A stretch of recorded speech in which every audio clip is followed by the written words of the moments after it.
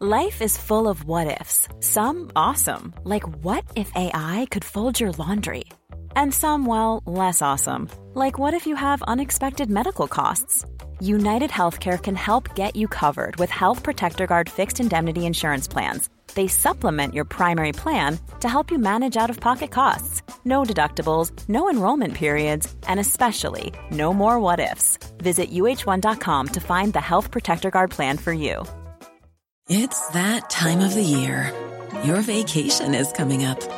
You can already hear the beach waves, feel the warm breeze, relax, and think about work.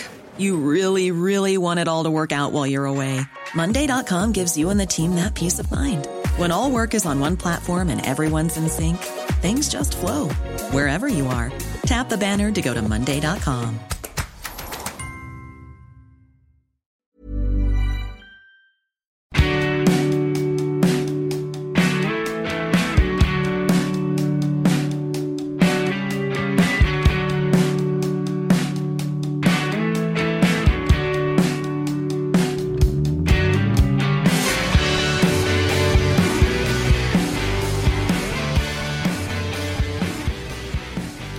Hello, my friend, and welcome back to Catch Up with Louise McSharry. This is the podcast where if you haven't been paying attention all week, you don't need to worry about it. And I won't lie, I am kind of that person this week, so it's been great producing this podcast and forcing myself to catch up with what's been going on this week. It was a busy one on my front. We were at Beyond the Pale and Body and Soul over the weekend doing some live gigs. Gigs, yeah, that's right. I say gigs now. I was texting a pal of mine last week who's a musician, and she was also playing at one of the festivals over the weekend, and she was like, "When's your set?" I was like, "My set? I don't think we can call it a set yet." But anyway, my thing, my whatever you want to call it, my chats were happening in 2 geographical locations over the weekend, which meant I was camping and sleeping in 2 different places. And it was a lot. It was loads of fun, lots of fun on myself. And Aoife will chat a little bit about that later. But it was a lot. And when I came home, I was basically dead. So you can still hear in my voice that I'm not 100%. Then I came home and got sick, and it's been a whole thing. But anyway, it doesn't matter. I'm not going to bore you with the details. It was really good fun over the weekend. And I am here with you, as always, with your weekly catch up, and it's a really good one this week, but then I would say that, wouldn't I? A little reminder, there will be a new Patreon episode next week. I bring you a Patreon episode every second week. If you want to join, patreon.com/catch up with Louise McSharry, you will get access to all the previous episodes as well if you sign up. It's a $5 a month, and I really appreciate it. It helps me keep going with this podcast, and it helps me come up with new ideas and stuff, and it just generally helps me to exist and live. Little thing to flag before we get into news this week, that the absolutely ginormous story about RT and Ryan Tubridy broke after everything was recorded this week. So that's why we're not talking about it, just in case. I think sometimes people like to read into the presence or not, or also the lack of presence of stories about RT in the podcast as some sort of message about how I feel about the organisation. And it's never that. It just literally happened after we had already recorded. I would imagine we'll probably cover it and the fallout next week, depending on how things go over the next few days. But yeah, don't be reading into it. For now, we'll just stick to the classic news. And my God, there was a lot of it this week. From the submarine to the absolute tragedy of migrants dying in yet another capsized boat, to good news. Yes, that's right. A couple of good news stories this week. Lots to discuss with Aoife Moore. Aoife Moore, thank you for once again welcoming me into your home. It is so kind of you. You are so generous. My voice still hasn't recovered from the weekend. Yeah, we're fucked, aren't we? Yeah.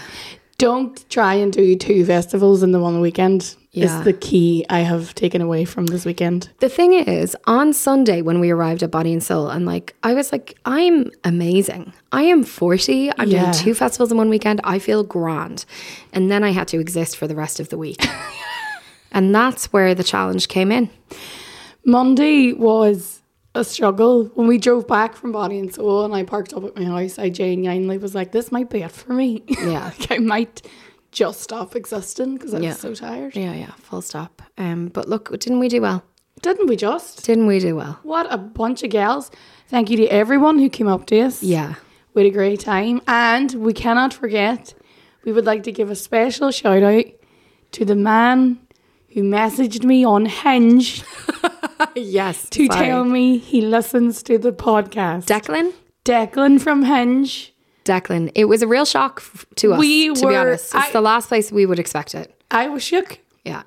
I enjoyed that you shooted your shot and took an interest. Thank you very much, Declan. Thank you, Declan. Yeah, we met loads of lovely people at Beyond the Pale in Body and Soul over the weekend, and you were all fantastic. And the thing is, like, when I'm with other friends, they're always like, what's that? What's it like when people come and say hi to you? I'm like, it's always good, because literally everyone is so sound. So sound. So congratulations. You all look like you were having 10 out of 10 weekends. I look forward to seeing you at the next one. Okay, let's get stuck in, because we've actually got loads to talk about this week and really good stuff. Like, for example, Andrew Tate being charged with rape and human trafficking. We're starting with the good news. Obviously, the rape and human trafficking bit is terrible. Yes. But him getting charged, good. Andrew Tate. People call him a social media personality. I'm going to call him an alleged rapist. Andrew Tate has been arrested along with his brother and appeared at court in Romania, where he's been charged with rape, human trafficking and forming a criminal gang to exploit women. Tate, who is originally from England, along with his brother Tristan, were charged in Bucharest this week, and this has been an ongoing thing now since March 2022. So 7 female victims say they were misled and transported to Romania, where they were sexually exploited and subject to physical violence by the gang. Tate is 36 and he has lived in Romania since 2017. He once said that he had moved to Romania because basically he thought he could get away with the kind of vile things that he does in Romania. He says that there is no evidence against him and there is a political conspiracy to silence him. There's actually supposed to be a ruling tomorrow, Friday morning, on whether he can remain under house arrest or he will have to go back to prison or he will be let out on bail.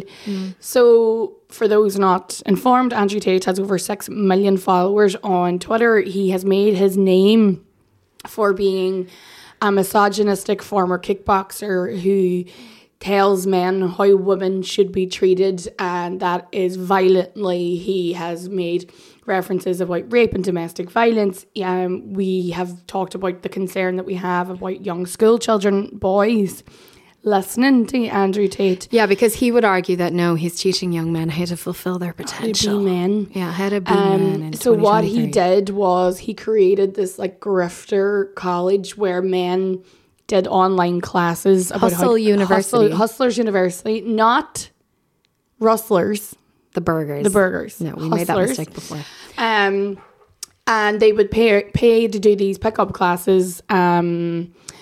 And he basically has just grafted a load of money. The women it was called the lover boy technique. So the Romanian prosecutor statement is online. You can read it. It is very harrowing. He used something called the lover boy technique, which I thought was funny that even in the Romanian prosecutor statement, they used that term. Basically, he romanced these girls. He told them, that there was a future for them and they would be boyfriend and girlfriend. Or these are the allegations anyway. Yeah, and they would be married and all of this. And then he transported them to Romania where they alleged they were raped, they were beaten, they were not allowed to leave, they were imprisoned and forced to take part in alleged porn videos. And the chickens have come home to roost. Yeah. I think it's really upsetting to think of women thinking that they've fallen in love and then finding that no, they're actually going to be held. And they used all the classic things you read about when you read about human trafficking.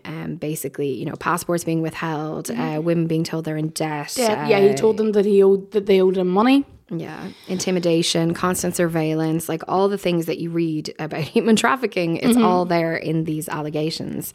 And I would also just like to say, as someone, this is like my real pet peeve, but Taken has a lot to answer for when it comes to what people perceive as human trafficking. Most people who are human trafficked willingly go or even pay to go, which we will talk about later.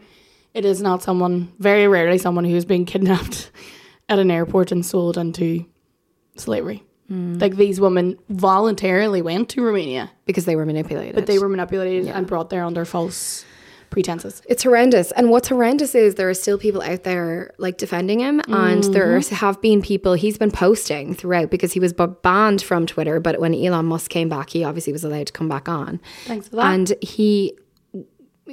I mean, honestly, like I really am having to question my own membership of Twitter at this point because of the shit that Elon's doing. Like he said that the words cis and cisgender were slurs this week. Like I don't know how I can continue to defend myself being there. It's something to consider. It's maybe something we should all consider. It has made my life infinitely better from not being on it. I've been on it. I don't go on it very often, but I am still there and I'm still in the numbers, and it does make me think it's probably not a great idea anymore if Elon Musk is at the head of it.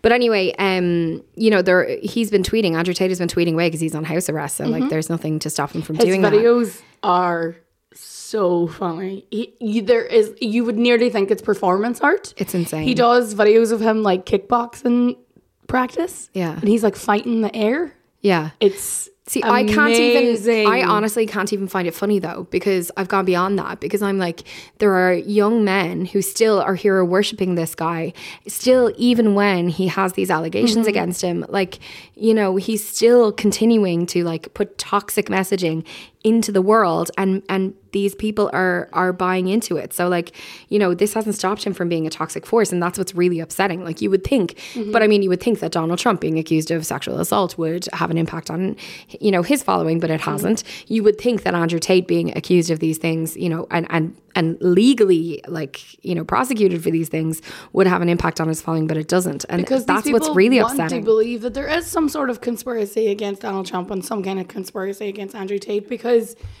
they are telling these men, these angry young men, what they want to hear, and what they want to hear is nothing is your fault. It's the world that's wrong. And women. And women. Well, obviously, we will continue to bring you updates on this. I will be watching with great detail, because I really want to see the downfall of this man and men like him. Okay, let's move on. This submarine is one of the biggest stories of the week, and it is genuinely shocking. Like every time I learn something else about this, I am more shocked. I didn't even know this existed. I did not know you could go see the Titanic. Neither did I. I thought it was a thing that James Cameron did in the film and they made it up. Yeah. It's real. So I have done a lot of research. I'm ready to go. There's a really good podcast on the New York Times about it this morning, where they have an expert in deep sea diving who actually knows one of the people who's trapped on the submarine. So this submarine is the first of its kind. Now, there are a number of different companies who do this trip where you can go down and look at the wreckage of the Titanic between Liverpool and famously New York, where it was supposed to go, and then capsized. So this crowd are new, and they have, the words they used were innovative new technologies. Experts had been warning for a long time that being innovative with this type of thing really isn't the way to go, because this is so dangerous. And they said that it was not, there's a certain certification that you have to get, not to do it, but you should get it. It's not compulsory, but it should be. They never got this. It is incredibly expensive. I believe one of the tickets to do this was over €250,000 to do it. And there are now, the people on board are a British billionaire called Hamish Harding, who's 58, who now his stepson is famously using all of this for internet clout, but we'll get that in a minute.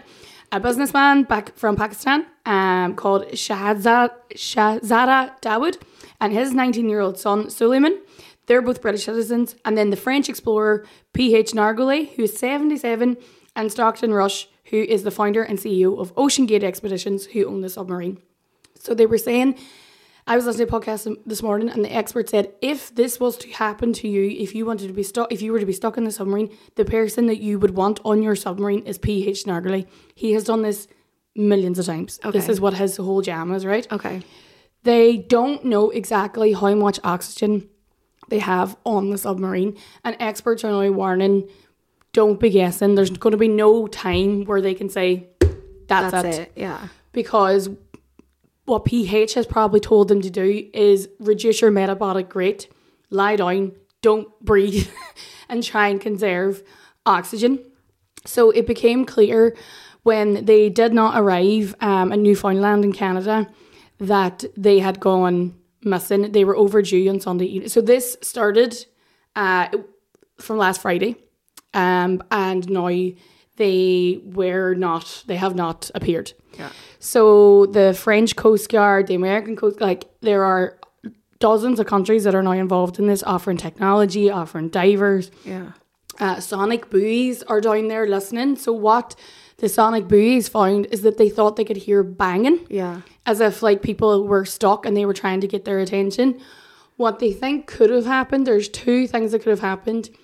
The pressure could have got so much because they are 3,800 feet under the ground, kilometers under the ground. Literally the thought of it makes me like physically have a response. So it says here, to find an object of this size in 3,800 meter water depth, it could take potentially weeks of intense survey. It very much depends on how tightly the area that has to be searched is defined. They reckon what could have happened is because the Titanic, first of all, is so big and so old and has been under the water for such a long time, a bit of steel or something could have fallen on top of the submarine and gotten it stuck. Yeah. And they just need somebody to come down and move the bit of steel or whatever it is that's trapping them out of the way. The other thing that might have happened is because of the new technology in this ocean gate, they reckon maybe it could have imploded. So basically all fallen in on itself because of the pressure. It's a really desperate situation, and when anyone that has been talking about, any expert talking about today have said we don't want to lose hope, but things are rapidly looking worse every hour. Now, bear in mind, people are going to be listening to this on Friday morning, so it is very possible that this story is going to be over by tomorrow morning. This podcast comes out. But, you know, they said the same about Apollo, and that all worked out well. So, do you know what I read that was wild? There's no windows in the submarine. No, of course not, because of the pressure. So what the fuck are you going down to look at the Titanic for? Why can't you just like tiny little hole? Why can't you just like be in a simulator and like, you know, I don't understand. It's not like you're going down there to like look out the window as you travel through the Titanic. Also, yeah, and like cameras, you could send cameras down there to take video. Yeah, I know what you mean. Yeah. It's incredibly sad. It's obviously a huge panic. They reckon that obviously there will be a ripple effect now where people will stop going on these types of trips, which I don't think is the worst thing in the world, to be honest. These people would have been highly briefed about how dangerous this was. Yeah. But people do this a lot. I know someone who knows someone who has done this. Interesting that there's no women on Yes. Yeah, so they have cautioned against saying, you know, when the breathable air will run out, but it is most likely that is going to be the tragedy of all this, is that they are going to run out of oxygen. Well, obviously, you know, the hope is that these people will be rescued. That goes without saying. Mm-hmm. But so they've got remote control robots basically down there looking at the minute, because you can't like scuba dive down there. No, it's too far. Yeah. So look, as Aoife says, this may have been concluded by the time you listen to this tomorrow, but that's the background, that's the situation, that's what's been going on. And I have to say, I have found it hard to hear about the efforts that are being made to save these people and look at all of the attention that this story has gotten in the context of the alternative situation, which is migrant ships sinking and the loss of life that's happening there. Yes, so this is just one story in many that we've heard over the last couple of years, but 9 men have been arrested on allegations of migrant smuggling when a ship sank off the coast of Greece, and more than 500 people are now missing. I do not believe that the same amount of effort that has gone into looking for the submarine has gone into looking for the bodies of these people who left Libya and they were travelling to Italy. The men, who are Egyptian, face charges on criminal organisation, manslaughter and causing a shipwreck. And only 104 men and youths, Egyptians, Pakistanis, Syrians and Palestinians, survived one of the worst migrant shipwrecks that we have seen. It was on the 14th of June and only 82 bodies have been recovered. Women and children were said to have been trapped in the hold. So the hold is the Leonardo DiCaprio part of the boat in Titanic, the bottom of it. Jesus, that was a terrible description. in the hold as the boat capsized, and it sank within minutes into one of the deepest spots in the Mediterranean. And these people paid thousands and thousands of euro to be taken on to this really old, battered fishing boat. And they were headed for Europe, obviously, for a better life. Now, the witness statements, the survivor statements are harrowing. They said that they could feel the boat tipping over, and they were telling the men on top, the human traffickers or alleged human traffickers on top, that they were afraid they were going to tip over. The people in charge said that they were beating the men back into the hold when they were trying to come back up for air and trying to get onto the top of the boat so they wouldn't drown. They reckon that most of the people who joined were Pakistani because they were kept in the hold, and only 11 Pakistanis were saved, but there was more than 400 Pakistanis on the boat. They said that they did not get food, they did not get water, they were beaten when they tried to stand up in the hold, and that by the end of the sinking, people were just praying. Just like a lot of them were Muslim people. They were praying. They could feel the boat tipping and then filling up with water. Some of them obviously did manage to escape, but this is a huge loss of life. And although these human traffickers, alleged human traffickers, have been arrested, this is not going to be the last one of these that we see. No. Ursula von der Leyen, who's the president of the EU Commission, said that she believed that the EU has to do more to help African countries like Tunisia, where many migrants leave for Europe, to stabilise their economies, as well as finalise the long-awaited reform of asylum rules. She did not mention Libya, where this trawler actually left from. And this is not just a Libya problem. It happens every day. The Greek authorities have come under huge criticism because they are very clearly not doing enough to help people lost at sea. We understand that Greece is under severe pressure compared to other European countries because it's always Greece that gets left with dealing with these people because many of them sink off the coast of Greece. In this case, the Greek authorities said that when they got to the boat, the people on the boat said to them, "Don't save us, we're going to Italy, we don't want to go to Greece." Some survivors on the boat have completely denied that and said that's not what happened. The only kind of bright side of this is the survivors were able to point out the traffickers. Yeah. And that's why the traffickers were pretending to be migrants who had survived. Yeah. And it was the other witnesses, the people who were there, were able to say, he is not a migrant, he is a human trafficker. So they were in court this week. It was World Refugee Day this week on Tuesday, and the UNHCR reminded people that a record 110 million people have been forcibly displaced from their homes. And that's, this is the thing, is that you have to remember that these people are not usually economic migrants. They're usually people who are absolutely desperate. They've been displaced from places like Afghanistan, Sudan, Ukraine. The Ukrainians don't normally end up on boats, but that contributes to that 110 million number. Mm-hmm. Like, it is enormous. And you're talking about desperate people. And the reasons that people end up fleeing is not just because of conflict, it's also because of things like climate change, which is we're going to talk about on the podcast today later on. Persecution over things like sexuality, religion. Like, there are so many things contributing to this. It's not a simple problem, and it is a complex thing to deal with. But when you read about the story of these people desperate for a safe and stable home, crying out for help and dying, and the countries are having arguments between themselves about who's going to take them and who's going to manage them.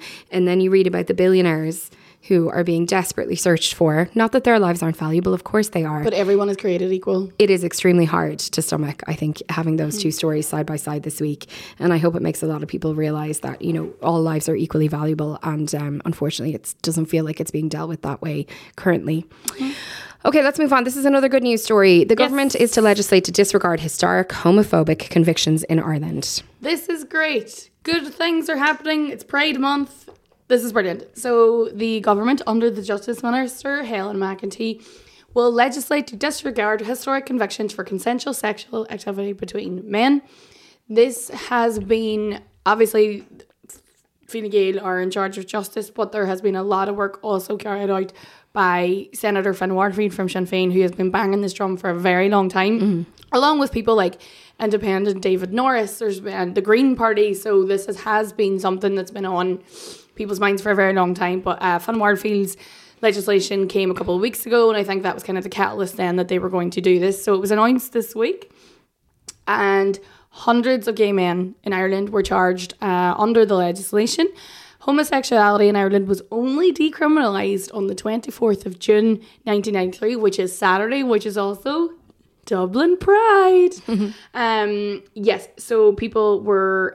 so the research carried out by the historian Dermot Ferriter found that between 1940 and 1978, an average of 13 men a year were jailed for homosexual offences. Yeah. And between 62 and 72, there were 455 convictions. But as we know, women are never gay. And they were never convicted.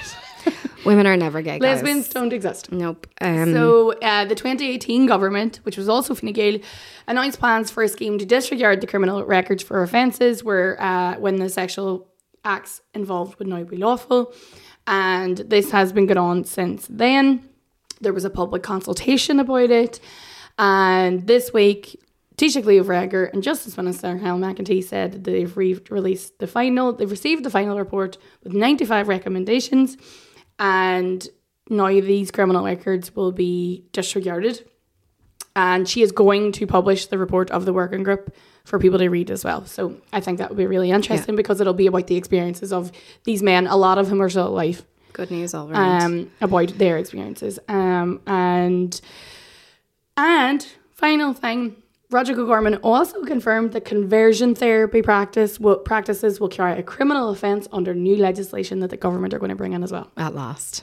Okay, great news. Good Pride. And now, just very quickly before we go, I know that lots of people who listen to this is relevant to. Well, I have spent literally tens of thousands of euro on childcare over the last 6 years, and it is crippling for so many people, and it is the reason that lots of women are forced to leave careers that they love, that they find fulfilling. So yes, I do love this, because Leo Varadkar has promised further cuts in childcare costs. Yes, so this has been a big priority for this government under the Minister, Roger O'Gorman, and the Taoiseach, who has actually, I have to say, been very good on this. Fine Gael are very keen to reduce childcare costs. So this week, Leo Varadkar said there will be a further reduction of the childcare costs for families next year. You can be sure of that. So last year, there was a 25% reduction.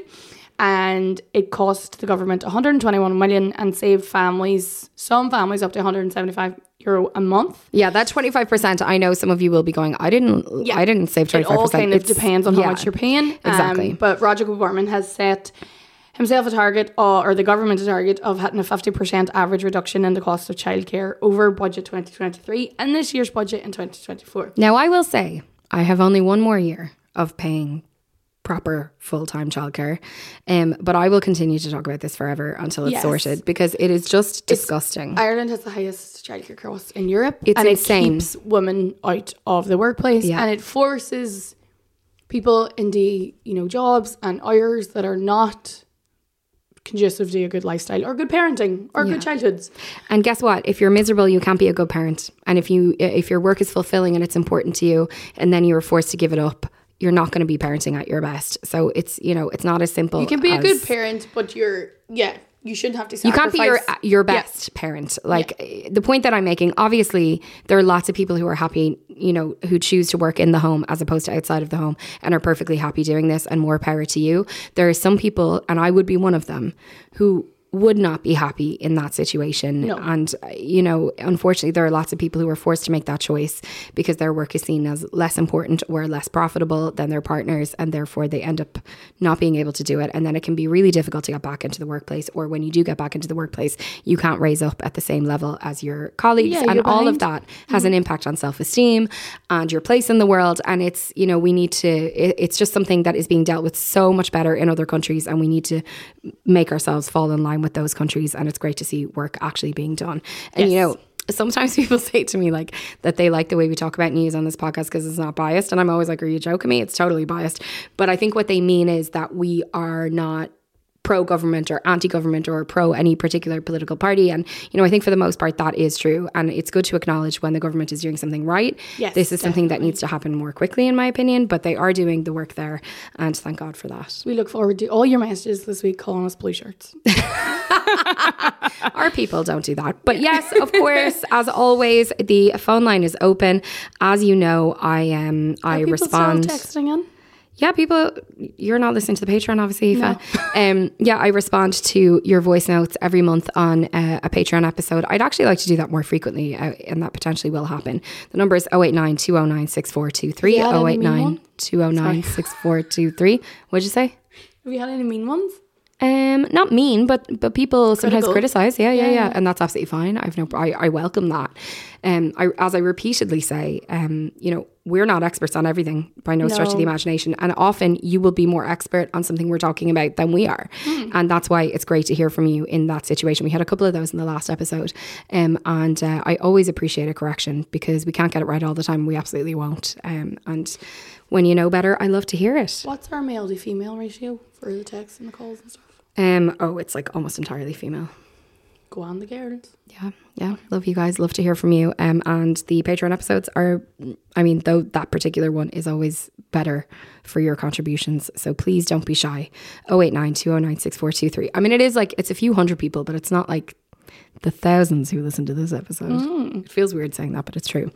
So don't be shy. It's a nice group. And as we always say, everyone here is sound. Okay, we've talked for 27 minutes again, Aoife. We did it again. I'm going to let you go. Pre-order Aoife's book, The Long Game. It is out in September. There's a great buzz about it, let me tell you. She's going to the Edinburgh Book Festival. Let's all go. Sure, we'll be lucky to get her in September, to be honest. Yeah, I'll be full of notions. Far too good for us, yeah.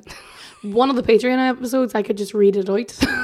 I'll not do an audiobook. We'll just do a really long episode. Yeah, we can talk about that. I'll do an impression of Jerry Adams, though. Oh, stunning. Look forward to that. Okay, bye-bye. Bye.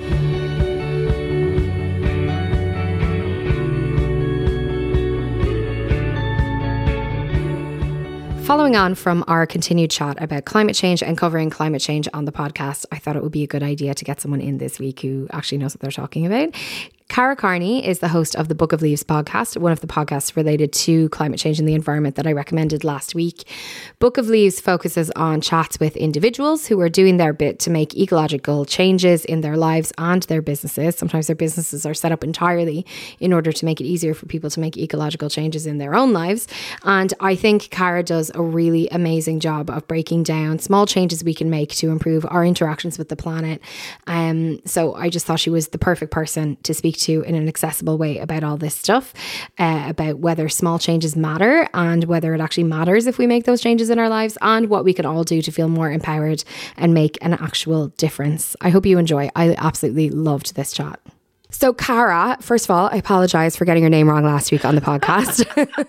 No, it's totally fine. Yeah, my parents are so awkward putting an E in there and it absolutely looks like Ceara. I've been called Ceara by teachers and cousins and family members since the dawn of my time, so no bother at all. Do you think sometimes parents are like, I just want my child to have a challenge? I have no idea. They're like, as life, just like life isn't hard enough as it is, they're like, you know what, let's get. And Irish names in particular, like I feel sorry for anyone called Sive or Niamh, you know, they have a hard time of it when they leave Ireland, but yeah. And beautiful names, but like definitely an international challenge. Yeah. So Cara, I met you at the Podcast Awards last year because your podcast Book of Leaves won in the was it in the environment category? I can't even remember. Award, I think it was called. Yeah. And it was great to chat to you because, as has come up repeatedly on this podcast and as I mentioned the last couple of episodes, climate is something that obviously we cover in the news section of the podcast, but I don't feel particularly empowered when it comes to talking about it because it's not that I'm not an expert. I talk about loads of things I'm not an expert on, but like I don't feel very scientifically literate or informed, even that informed, I'll be honest, on climate, aside from the very basic stuff. So you and I had a little chat in the DMs this week and I thought it would be good to bring you on to kind of have a chat, first of all, about your podcast and how to cut through that feeling of powerlessness or almost like a lack of authority when it comes to talking about climate, because I think that's something actually that loads of people feel. I would say the majority of people feel that, like, it's so true. I even have that. I feel like I'm not an expert at all. Like, for full disclosure, I trained in the arts. I work in the arts. During COVID, I went and I did like a little level 5 certificate in environmental studies for 6 weeks part-time, just while everyone was making banana bread and didn't know what to do with their lives. So like, that's my qualification, but that you could learn what I learned there in Instagram posts, you know? Yeah. It's just something that I care about, and it's one of the things that affects everybody. But that feeling that you were talking about of not feeling qualified enough to speak about it, like, so many people feel that. And it kind of, the more I've been in the activism circle or environmental circle the past couple of years, only since 2019, mind. Before that, I was doing my own thing, thinking that experts were fixing it. Yeah. But it wasn't until I watched Cowspiracy in 2016 that I realized this climate crisis that I knew of wasn't actually being fixed by the people in power. So the experts are shouting about it, but the people in power aren't doing anything about it. And the only thing that has ever affected any kind of meaningful change in society, from repeal to the right to vote to abolishing slavery, has been normal people, not experts, coming at it from like an emotional level with their personal stories. Like, it was personal stories that it got repeal across the line, and it's personal stories that will get climate action to where it needs to be, I think. You know? So up to that point, did you have an interest in the environment or in climate, or like, how did you get to the point where you were like, I'm going to start a podcast? Yeah. So I wanted to start a podcast after listening to Blind Boy's podcast, and this Australian dude, I was listening about plant-based nutrition because I eat plant-based, so I didn't want to be like not eating the right things. And he chatted to this guy who made coconut bowls out of discarded coconut waste, which is now the big coconut bowl industry. And I was like, wouldn't it be cool to platform people in Ireland that are doing something good for the planet? So that's why I started the podcast, inspired by Blind Boy's kind of, he's just one guy sitting a mic, he can do it, so could I. Rewind way back to my childhood. I grew up in the countryside in Wexford, so I was like surrounded by fields of cows, and I think something that was very helpful to me is my parents didn't lie to me about, for example, where the lamb we were eating for dinner came from. I put two and two together, and they were very honest with me. So I went veggie quite young because of the animals, and I was very aware of like effects on animals in particular. So I remember being in the car one time with my dad, and we'd be driving through all these back roads, and rabbits would always be crossing the road, and you'd have to like drive very slow. And then one time, where we always slow down, the ditches, the hedges that they lived in were ripped out to put in some spaces for car parks. And I was only 5 or 6 at the time. And I remember saying to my dad, where are the rabbits going to live?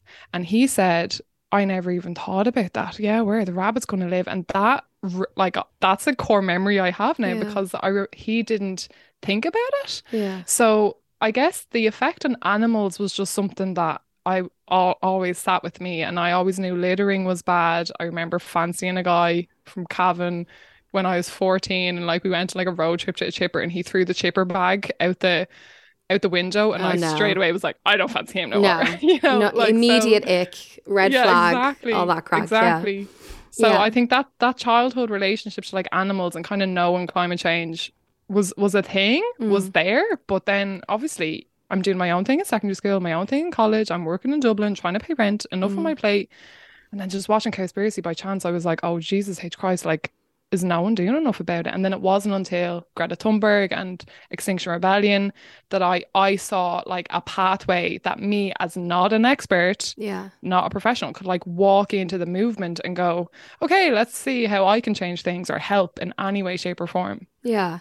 And so, you know, I think a lot of people are asking that exact question, like, what can I do? And I think the narrative that we get is a little confusing, because sometimes you're hearing about, say, I mean, just to use straws as an example, like obviously we've all moved away from plastic straws, and then you read that like, actually that's not making a difference. And then some people are like, yes, obviously eating less meat and less food waste, we know that has a huge impact, but actually it doesn't have that much of an impact if the big corporations aren't taking responsibility for what they're doing. And so I think you can kind of become confused and feel like there's no point in doing anything because, you know, the problems are so huge that you can do nothing about it. Yeah, it pushes us to paralysis all the time. And if anyone listening is like struggling with that, on one hand, I would say to look into the work of like Joanna Macy and Thich Nhat Hanh, the monk who wrote a book called Zen and the Art of Saving the Planet. If you're struggling with those overwhelming feelings, I definitely suggest you go there for some literal peace of mind. But that thing that like you're talking about of individual action versus systemic change. Yeah.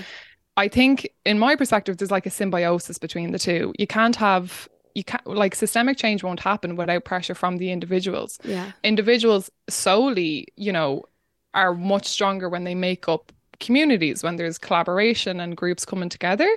We absolutely, like, if there's people listening that work in policy and that's all they have time for, they can't go to marches or beach cleanups or whatever. We need that too.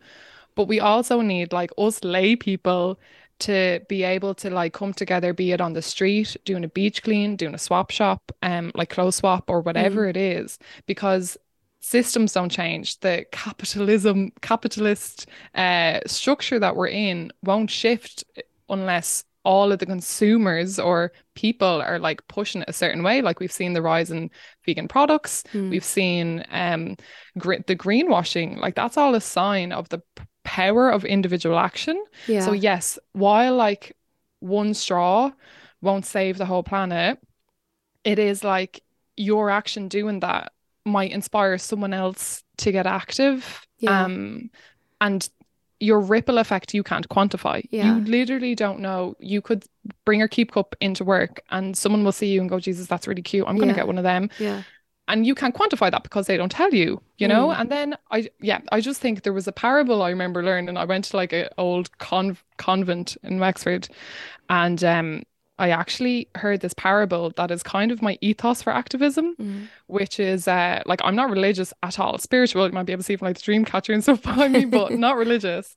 But this parable was where a man was walking his dog on a beach where thousands and thousands and thousands of starfish had washed up on the shore. And he sees this young person picking up these starfish that are still alive, but clearly going to be dehydrated and dying soon. And they're picking up a starfish and throwing them back into the sea. And the guy walking the dog goes up and says, what are you doing? Like, you're never going to make a difference here.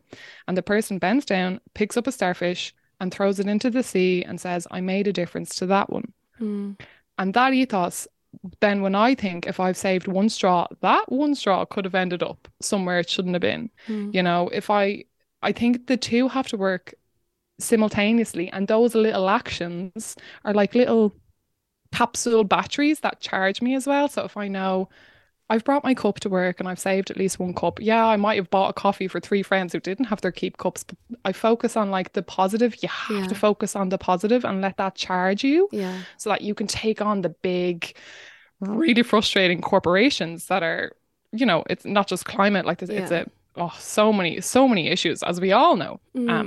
I think that's really interesting, that point that you made about the fact that, like, obviously there's huge conversation around greenwashing, and particularly in fast fashion, we see lots of, say Pennies now have a vintage store within their store.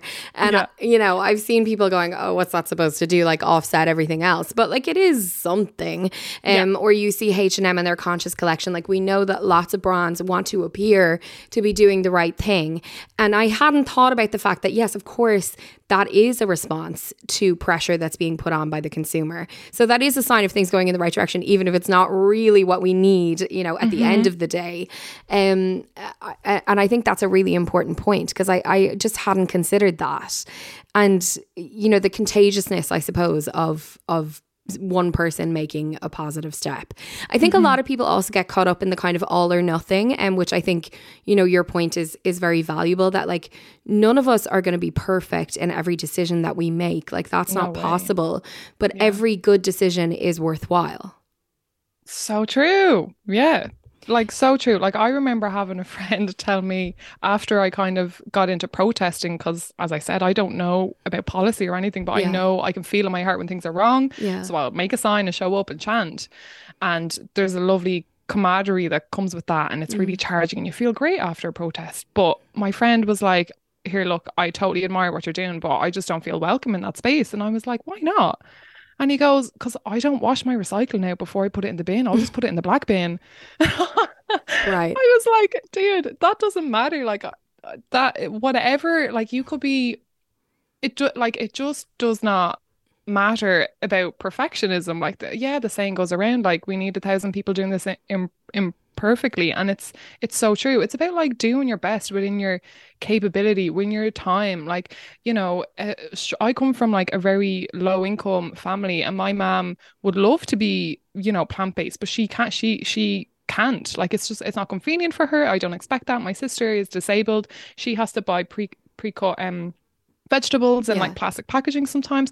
Like we have to have like a very intersectional approach to this, and it's a very wide lens, and that means that it doesn't matter if you are driving an SUV but you could do litter pickups at the weekend, or you still have to go to Pennies because you can't find clothes in your size in charity shops.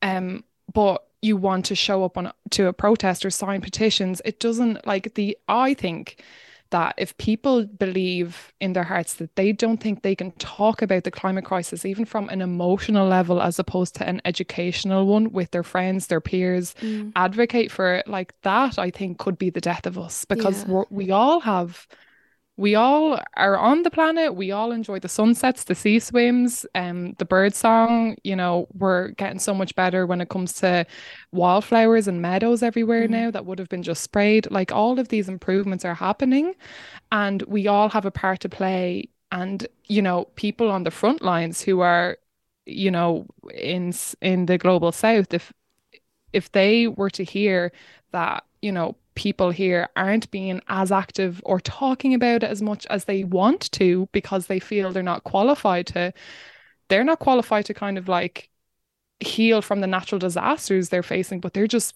jumping in and figuring out how to do it because they have no other choice. They have no choice. Yeah, whereas we have a choice, and I think we should, find the things that you love, whatever that is, fashion, go beach, do cleanups and stuff like that with Sea Shepherd Ireland. Like there's an avenue everyone can access. I've learned that now. I didn't know that, but it's becoming more clear for everyone, I think, that there's different avenues for people. Yeah, it's interesting that it's almost a totalitarian approach to things these days.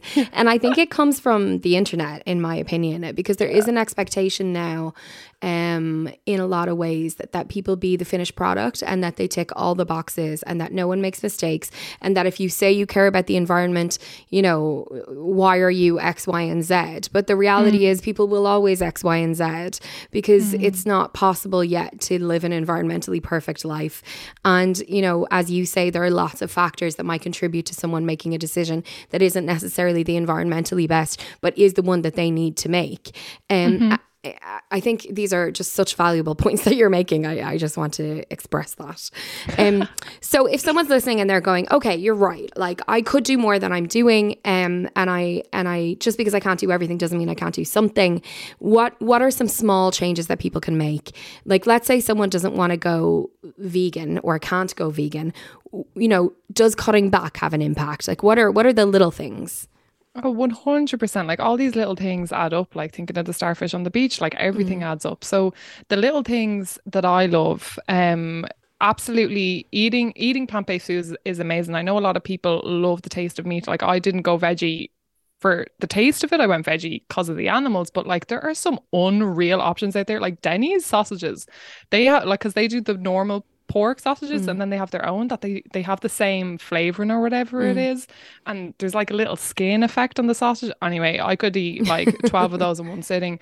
Like there are lovely alternatives that you could swap in without kind of missing it, like even their bolognese, their Denny's bolognese or whatever. So there are swaps that you could do that make an impact. Yeah. And just for people who are confused, why does eating less meat have a positive impact on climate?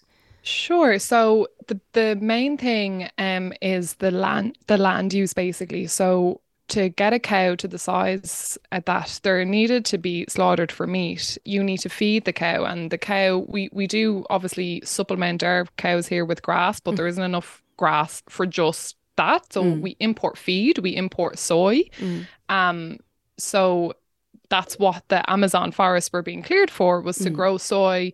80% of soy grown is for animal feed. Like land use in Ireland, over 70% of land use in Ireland is for animal agriculture, which is wild. Whereas we need to give like half that to animals or to wildlife, like ideally. So, but obviously there needs to be a just transition where we take farmers with us. So water usage is higher and antibiotics, like there's loads of reasons, but land use is one of the main.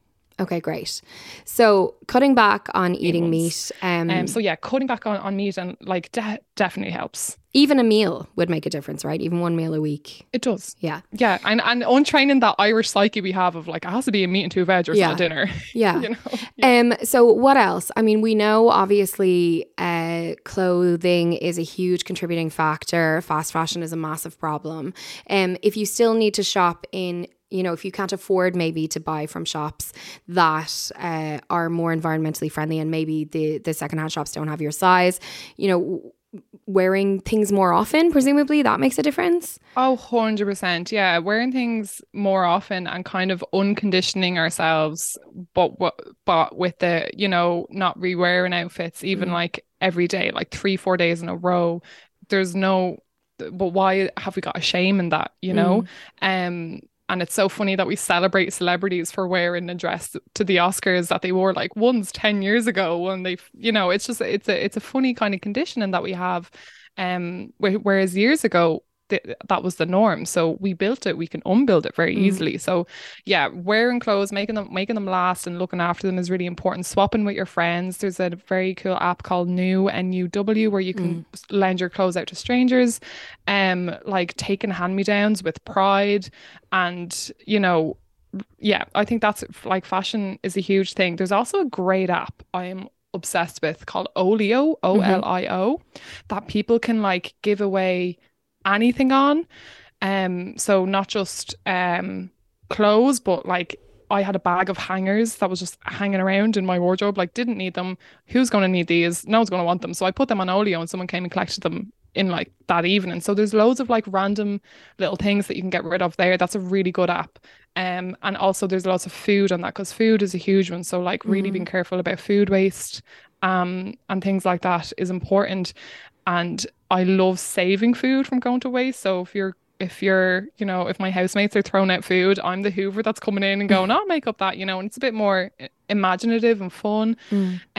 But I would probably, because there's, to be honest, Louise, like there's too many things to mention in like, you know, one segment in the podcast. So like I direct people to like, this is where social media is an absolute godsend. Yeah. The likes of the Use Less project are amazing. Yeah. Like the work that Taz does there. And it's so fun literally for years that's been useless in my head. And now you've said use less. And I'm like, obviously it's use less. Oh my God, sorry, I'm just having an aha moment. But yes, they do great work. Yeah. I know, it wasn't until I interviewed them on my podcast that I was like, aha, yes, okay, that makes sense. But they know it's a double thing. But like following the likes of them is really, really important. And if anyone, because I think one thing that happens as well is we feel very lonely and we think we're the only one in our family or our circle of friends maybe who thinks this way about climate. Or you don't know like how to get involved. There's an amazing like completely free program run by Antoshka called the Climate Ambassador Program, and every September, October they open submissions and a couple of hundred people get selected to be climate ambassadors for the year. All you need to do is care, like a little, that's it. If you care, like you're basically selected and you're empowered with the facts of climate change, the ability to talk to other people about it. They literally give you slides if you want to do presentations and work, and then they help you organize events, or there are events through them that you can attend, be it forest bathing or cleanups or tree planting. Like there's loads of class groups like the Gaelic Woodland Project as well, that are a group of normal people, not experts, that are trying to fundraise to buy land in Meath to rewild because the governments aren't doing enough, and they're hosting like gigs in Dublin that people can go. So there's loads of like fun avenues that isn't about sacrifice as well. It's not about giving things up, it's about all the things you gain from making these choices. That's cool. Yeah. Climateambassador.ie, by the way, is the website there. And they actually have a podcast too that you can listen to if you want to learn more about what they do and what you can do. This has been so good. Like, I just feel like you're doing such good work, because people can feel so bogged down and disempowered. And to hear someone speak like positively about it is so helpful, with like tangible suggestions, but also it's just a general kind of, you know, giving people permission to take action in a small way, and to say that that small way is valuable. You know, you don't have to be doing everything all the time. No. And that's important as well, because we have an inability right now to imagine the future. Black Mirror has just come out and I can't wait to watch it, but we also need to imagine positive outcomes of the future. And the part of our brain that does that, the hippocampus, gives us the ability for memory and imagination, shrinks when we're stressed. So we also need to mind ourselves and take time off guilt-free. I've had burnout. I've felt like, you're getting me in a good month now, you know what I mean? Like, I've been there where I'm like, this is terrible, and I'm flipping tables over because the government isn't doing enough. And there's so many other issues, from trans rights to the cobblestone being demolished, that like pushed me over the edge. These little things. So I've been there. But it comes in ebbs and flows. You need to mind yourself as well. And we need to picture and imagine like where we need to go. That's great. Like, go aim for the stars, you know? Yeah. Okay. Well, Ceara, thank you so much. And obviously, if you want to learn more, Cara, I can't believe I did that. Cara, thank you so much. It's just, I've been looking at your name written down for so long. Cara, thank you so much. And if people want to hear more from Cara, Cara has a podcast. It's a lovely listen. It's called Book of Leaves. And as she said at the start, it's just talking to people about what they're doing and what they're producing, what they're doing with their businesses to make positive ecological change. Excuse me. I've lost the ability to speak. Is there anything we haven't said, Cara, that you just wish people would take away? I don't think so. Like, they're just whatever your interest is. If it's fashion, or if you like going for walks on the beach, like, find the groups. You know, if you haven't got time but you have money, donate to Irish Wildlife Trust or An Taisce. Like, find a group that you can support in some way. And if protesting is your thing, or you're curious, keep an eye on Extinction Rebellion's social media. COVID took the wind out of their sails a good bit, but we do need people on the streets to put pressure on governments. And they have an art circle in Dublin every Wednesday, and there's going to be a pizza party coming up in Trinity in the Pav. A pizza party coming up, where people are going to listen and learn about campaigns upcoming that we can get involved in. So like, social media can be your friend. And just, I guess, do anything. Just start by one thing. We will get there, and make it enjoyable for yourself. I love it. Thank you so much, Cara Carney. As I said, the podcast is Book of Leaves. You can go and listen to it now. One size fits all seemed like a good idea for clothes. Nice dress. It's a t-shirt. Until you tried it on. Same goes for your healthcare. That's why United Healthcare offers a variety of flexible, budget-friendly coverage for medical, vision, dental, and more. So whether you're between jobs, coming off a parent's plan, or even missed open enrollment, you can find the plan that fits you best. Find out more about United Healthcare coverage at uh1.com. That's uh1.com. Hey there, it's Michelle Norris. I'm host of a podcast called Your Mama's Kitchen. When I travel, I'm usually looking for a way to find a taste of home when I'm not at home. And one of the things I love to do when I am at home is entertain. And Airbnb allows me to do that. When I was in California recently, I rented a house that had a great kitchen. And when we were sitting around the table, we were all thinking, we're in someone else's house. Someone could be in all of our homes as well. If you have a home, but you're not always at home, you have an Airbnb. Your home might be worth more than you think. Find out how much at airbnb.com/host. Burrow is a furniture company known for timeless design and thoughtful construction, and free shipping. And that extends to their outdoor collection. Their outdoor furniture is built to withstand the elements, featuring rust-proof stainless steel hardware, weather-ready teak, and quick-dry foam cushions. For Memorial Day, get 15% off your Burrow purchase at burrow.com/ACAST and up to 25% off outdoor. That's up to 25% off outdoor furniture at burrow.com/ACAST.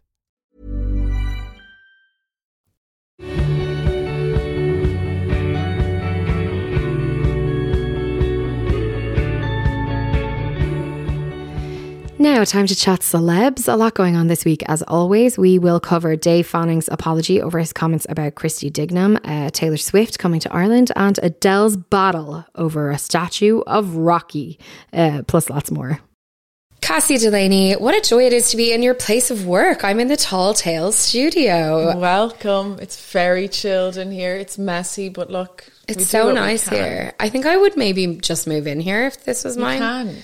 I'm so lonely here during the day. Set up a little air mattress. I mean, I slept in worse over the weekend. Well, this is my floor time space. I do lie down the odd time when I'm overwhelmed and have floor time. Good for you. Yeah. It's important. We all need floor time from time to time. How many times can we say time? Okay, we've got loads of showbiz stories to talk about this week, so let's get going. And we'll start with a bit of drama over Dave Fanning's comments about Christy Dignam. We talked about, obviously, the death of Christy Dignam, was it only last week, I think. God, a lot has happened that week. And obviously, you know, we were talking about Christy's incredible life and what a positive impact he had on so many people. But unfortunately, Dave's comments about him on the radio were a little less favoursome. Little misplaced. So he was on the Claire Byrne show and he was giving his, I mean, he does a great tribute to Irish music and he is such a knowledgeable man. But during that tribute, he made reference to his struggles with substance abuse, which really upset the audience. He made a comment about how he had basically royally messed up his career because of substance abuse issues. So RT received loads and loads of complaints and resulted in Dave having to make a statement saying that he listened back to his bit on the radio about Christy Dignam, and it was, he says, perhaps his comments weren't as bad as some of the complaints were making out to be, but his comments weren't right. It was bad. He said, I was just trying to highlight some deeper issues in Ireland during the 80s and totally missed the mark. Yeah, I mean, I think ill-timed. There's a lot to be said for, you know, him saying, I kind of thought they wouldn't be as bad as people think they are. And then when he listened, he was like, no, they actually are that bad. Yeah. You know, I have a lot of time for Dave on a personal level. Like, obviously, I worked with Dave for a long time. And actually, there are lots of presenters who I never really spoke to. But Dave and I would often have been going in and out of the studio at the same time. And Dave does not mince his words. Like, that's who Dave is. He doesn't hold back. Yeah. And I think it's good that he acknowledged that at the time that he was making these comments, it was not appropriate. It was not the moment to kind of make the points that he made.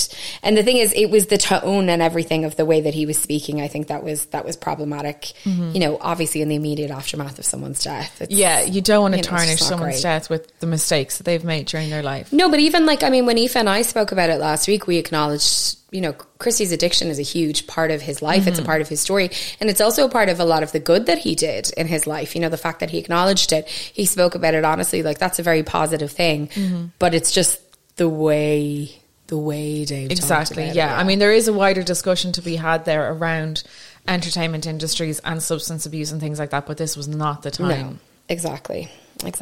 Anyway, I respect the apology and I respect the kind of apology that it was. Yeah. What do you think? For sure. Yeah. Like, I think he was very remorseful in what he said, and it takes a lot for someone to turn around and be like, you know, that was wrong, especially when it comes down to, he's very well known for this kind of work and, you know, he's very well respected. So to be able to come out and say, oh, I made a mistake there, I think was, you know, really, really important and good of him. And he was pretty prompt with the response, and even the Claire Byrne show then released their own response and their own apology for having the comments aired and things like that. So I think they dealt with it pretty well. Yeah, and the thing is, Dave Fanning doesn't apologise easily. Do you know what I mean? Like, you wouldn't get a fake apology from Dave Fanning. So if he apologised, from what I know of him, he really meant it. Yeah, the fact that he went back and listened himself, like, I respect it.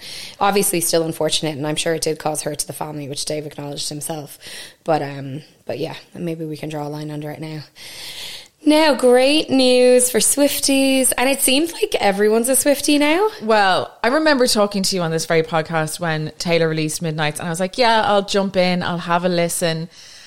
I have become, I don't know how, I don't know when, but such a Swiftie. Like, I had 2 phones for the pre-registered ticket sales the other day. I was like, well, I have to go. I have to. Oh, like, I mean, everyone has to go. Yeah. So obviously Taylor has announced that she will return to Ireland next summer for 2 shows as part of the Eras tour, which if you're on TikTok, if you're on the internet, you will have seen clips of. It looks incredible. It's being hailed as an absolutely remarkable show, up there with Beyonce's at the moment. Like, people are going wild. Yeah, when I went to Beyonce, I went with my friend Sean, who had been to Philadelphia to see Taylor in the Eras tour like 3 days previously. Yeah. So he saw them both in 1 week, and like he said, Taylor's just as good. I'd say he's still having. And he was sitting. He said he was sitting in, like, you know, arguably the worst seats in the place. Like, he was at the very, very back, at the very top of the stadium, and he said it was still unbelievable because the staging is so magnificent. Yeah. He's like, it's not. I wouldn't have wanted to be anywhere else. And she is a show woman. Like, she knows what she's doing. She loves her fans. She's like, her whole career has been bolstered by this incredible fandom. So to put the effort into the show and to create such a spectacle, I think is going to be amazing. So I am a Swiftie now, and I, like everyone in Ireland, are going to be trying to get these tickets. So there'll be about 100,000 tickets between the 2 nights, because she's playing in the Aviva. But obviously, Dublin being Dublin, as soon as the dates were announced, hotel prices started hiking up their rates, like by kind of 200, 300, 400%. So like one hotel that was €359 a night has jumped to 900. Which, by the way, is already obscene. Already insane prices, and has jumped up to like nearly €1,000, like just under €1,000 a night, which is just leaves such a sour taste in your mouth when you should be really excited about something. And of course, Environment Minister Eamon Ryan has described it as absolutely shocking and just saying it's not worth it. And you think, like, Taylor's audience and Taylor's people are like young, like teens, early 20s, like females. And like, to think of someone wanting to come up to Dublin to go to the gig, getting so excited. We already know that artists are having difficulty playing in Dublin because of insurance fees and because of other things. So for her to make the decision to come to Dublin is so exciting. And then to see price gouging happening around it is just it's so disappointing. Yeah, and as you say, when you consider that there will be lots of parents who will be trying to scrape together the few quid for the tickets in the first place, because they're not cheap. No. And like, let's just talk about the ticketing process. So as you said, we've already had to register for the chance to buy tickets. Yeah. So this is all an attempt, and Taylor is obviously very passionate about this. It's an attempt to kind of get rid of touts and make sure that the right people get the tickets, which I respect. Totally. So you register to try and buy tickets, and then you'll be given a code and a link to potentially buy tickets, but you're not guaranteed a ticket. No, and you're not even guaranteed getting through to the ticket buying process. So, and there were massive queues, I gather. I actually weirdly had no problem. I think I must have been on really quickly. But then there was like a queue for registering as if you were trying to buy tickets. That's crazy. It was mad.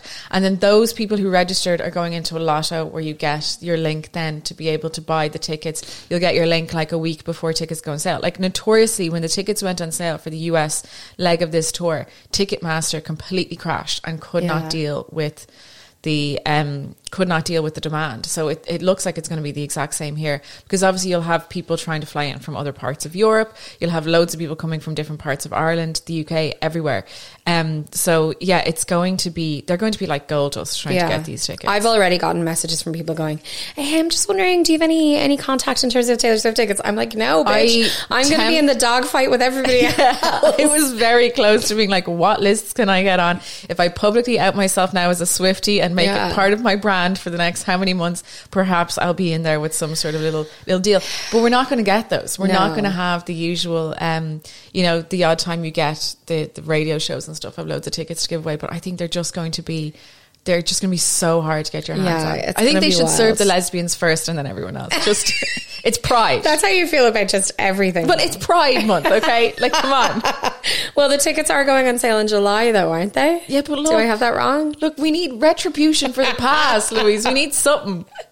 I love it. Anyway, we will report back, obviously. Undoubtedly, there will be total chaos when those tickets go on sale. 100%. But I will be there. I will find a way. Come hell or high water, and we will be there. We will be there.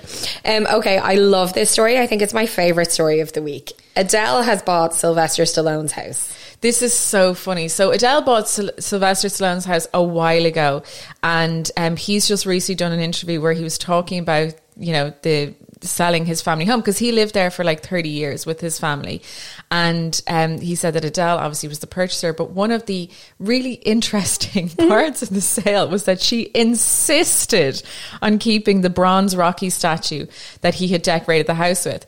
And when asked if he wanted to keep the statue, he said, yeah, he did, but revealed that Adele wanted the statue so badly that she told him it was a deal breaker, and that if he didn't include the statue, she wouldn't purchase the house. I love it so much, because it's not just like, you'll throw the statue in. It's like, no, this deal will not go through if you don't leave me your bronze. It's not a fridge. Like, it's not like, No. it would be really, really helpful if we actually had a fridge when we moved into the house. It is a bronze Sylvester, I imagine, life-sized version of Sylvester Stallone in the house. Overlooks the home's pool and shows the character in his signature fist-pumping pose. But I also like that, you know, he's like, you know, she's done loads of work to the house and I love what she's done. She's making it gorgeous. But like that she wanted to keep this bit the exact same is frankly iconic. Like, I would be the same. I too would want to keep the... Oh, for sure. Like any little quirky thing like that. Very quirky. But if you've seen Adele's Architectural Digest or her like 72 questions or 73 questions with Vogue, you'll know her style is very kind of minimalist, calm. Like, it is not the kind of environment where you would anticipate finding a life-size bronze statue of Rocky. But I just think there's going to be parties in that pool with a feather boa draped around that statue, and I would 100%. Like, everybody who goes to Adele's house is going to be taking a selfie with that. Absolutely. That statue. And she's dead right to keep it. Can you imagine having that much money and being able to buy a $58 million home and insist that the Rocky statue stay? Insist that the deal breaker is the statue. I mean, that is, absolutely incredible. I am deep in It's also huge. It's like one of the biggest houses in a gated community that is apparently jam-packed full of celebrities. It's on a 3.6 acre site. So...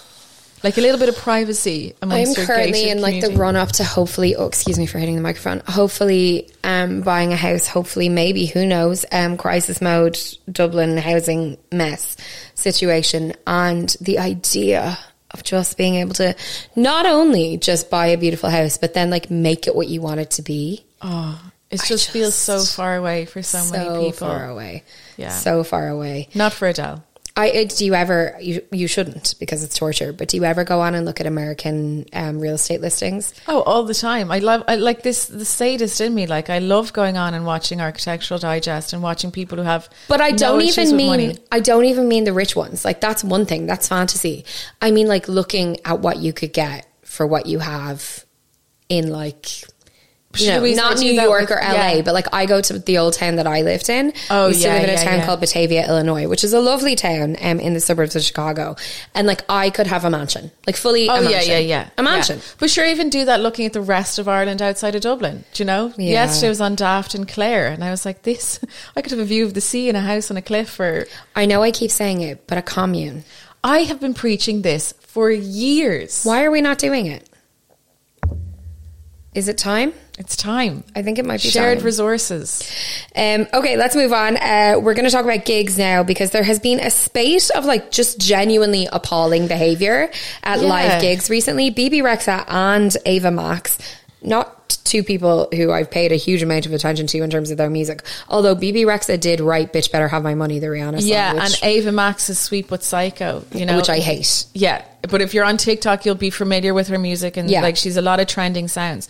So she revealed this week that she had an injury after being slapped by a fan at a show in LA.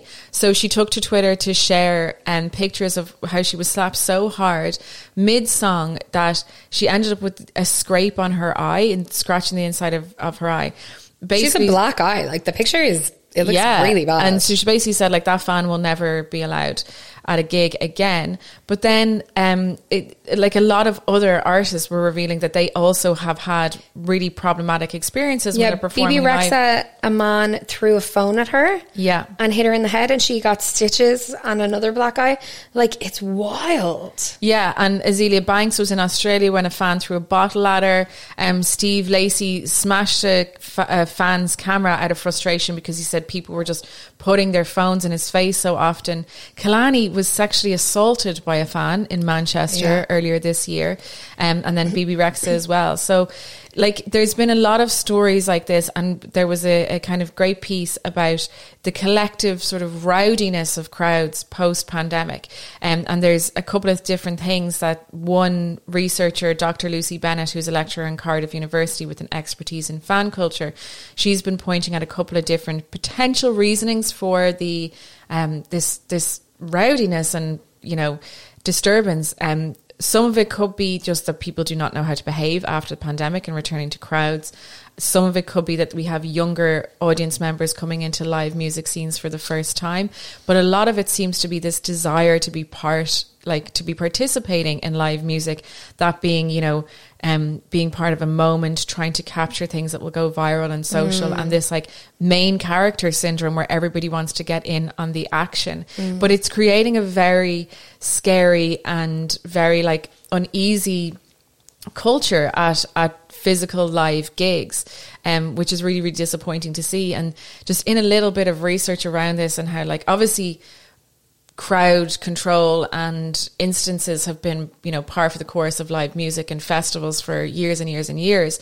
But when you look specifically at events like this and artists being attacked or artists feeling unsafe, and then looking at the fact that, like, say that Astro World crowd crush, like that was only in 2021. Like that's all part of the problem. It's just, it's very unnerving, and it's definitely this sort of behavior that would put people off going to live music and threaten, I suppose, the ability to run gigs like this or with the same level of crowds. So it's very it's disturbing. interesting. It's interesting, I suppose, if you liken it to, it's not the same obviously, but you look at, say, the signs at Harry Styles concerts, it's just people wanting their moment and their kind of connection with him and their kind of moment in the spotlight. And one way to get that, I suppose, is to assault the person who's performing. Yeah. Even though obviously it's completely unacceptable. But if what you want is attention and potentially your social media moment, even if it's being a villain, then you're going to get it.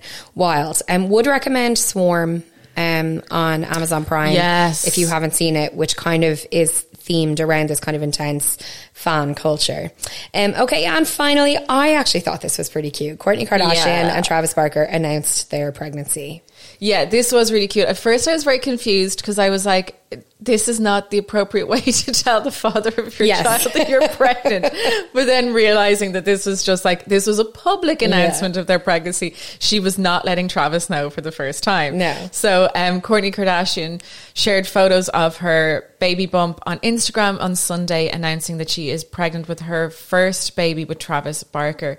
But she did this very, very cute homage to the Blink-182 All the Small Things video by holding up a sign in the crowd saying, Travis, I'm pregnant. So obviously fans are overjoyed for the two. It was a very cute moment. He jumps down on stage, they have a little embrace, and then we got this carousel of images as well on Instagram showing off her baby bump, which is just great because we know the couple had been going through IVF for the past, couple of years, had decided to stop with that, and then being able to announce their pregnancy is amazing. Really, really cute. I'm thrilled for them. The sign, very similar to the original sign in the music video. Obviously, the comment section of the music video now is so funny because it's like Kardashian fans were like, just here to see the sign, just here to see it. And then I did a quick little search, and searches for All the Small Things video are just like through the roof. So it's just bringing a whole new audience to Blink-182 in an unexpected way. Yeah, I'm happy for them. She's pretty pregnant. Like, I'd say she's at least, I'd say she's 20 weeks at least, probably a bit more, which would make sense because I think it's around 23 weeks that pregnancies are kind of just viable, and I wouldn't be surprised after the kind of effort that they went through with IVF and everything to get pregnant if they waited until they were in the kind of relatively safe zone. And they've been pretty She's 44, he's 47. Yeah, they've been pretty open with their want and their desire to get pregnant and stuff like that. So I appreciate that they're not doing just like a hidden reveal of a baby a la Kylie. So Yeah. I enjoyed that. Allow us in. Let us be part of it. Let us in. Let us in. I mean, they let us into the IVF, so let us into the pregnancy. They let us into the eating the weird things. Yes, that was so weird, steaming the yoni and all that crack. Yeah. Not for me. Okay, well, thank you so much, Cassie Delaney. She is obviously Tall Tales Podcast. That's why we're here. You can hear her on the Creep Dive. Where else can people find you, Cass? Right now I'm going into stealth mode and just like not speaking to anyone. So I'm just, quietly. I respect that. Quietly offline. Yeah. Great. Enjoy. Thank you.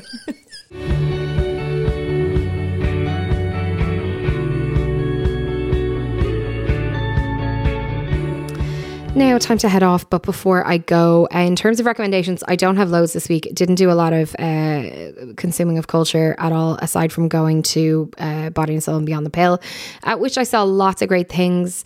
Would always recommend a Saint Sister gig. Bonnie Boo, if you don't know her, if you're not familiar with her work, can't recommend her enough.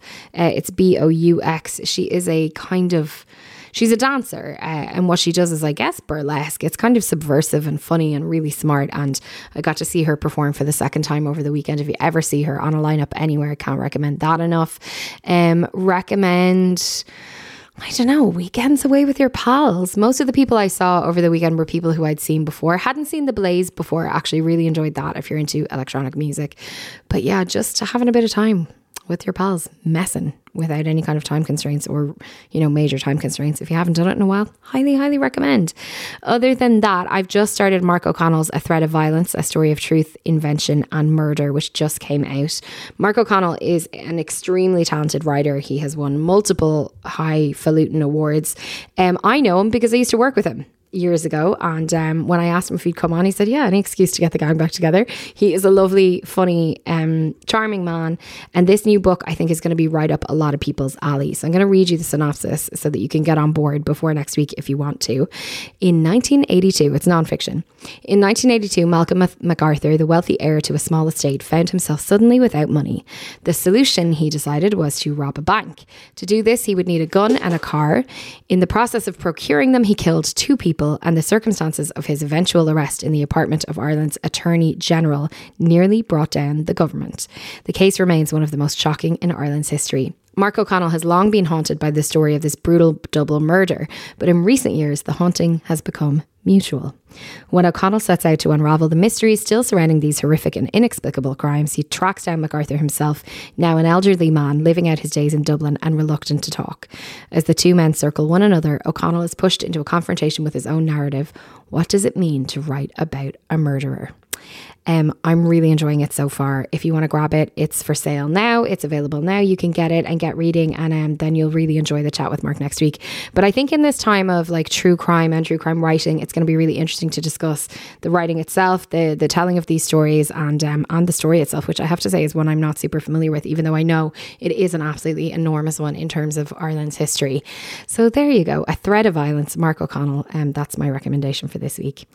I hope, my friends, that you have a lovely week, but it cannot always be lovely, and we know this for fact. So if you can't have a lovely week, just keep going, one foot in front of the other. We're going to get there, and I will be back with you next Friday. In the meantime, thank you to Acast and all of my brilliant contributors, and I will talk to you then.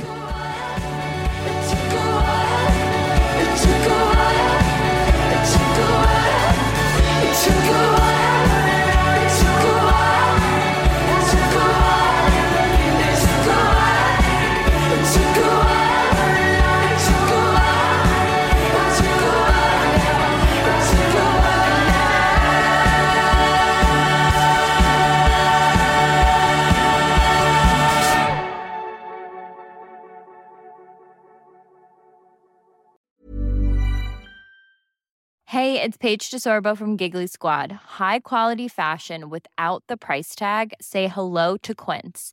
I'm snagging high-end essentials like cozy cashmere sweaters, sleek leather jackets, fine jewelry, and so much more. With Quince being 50 to 80% less than similar brands.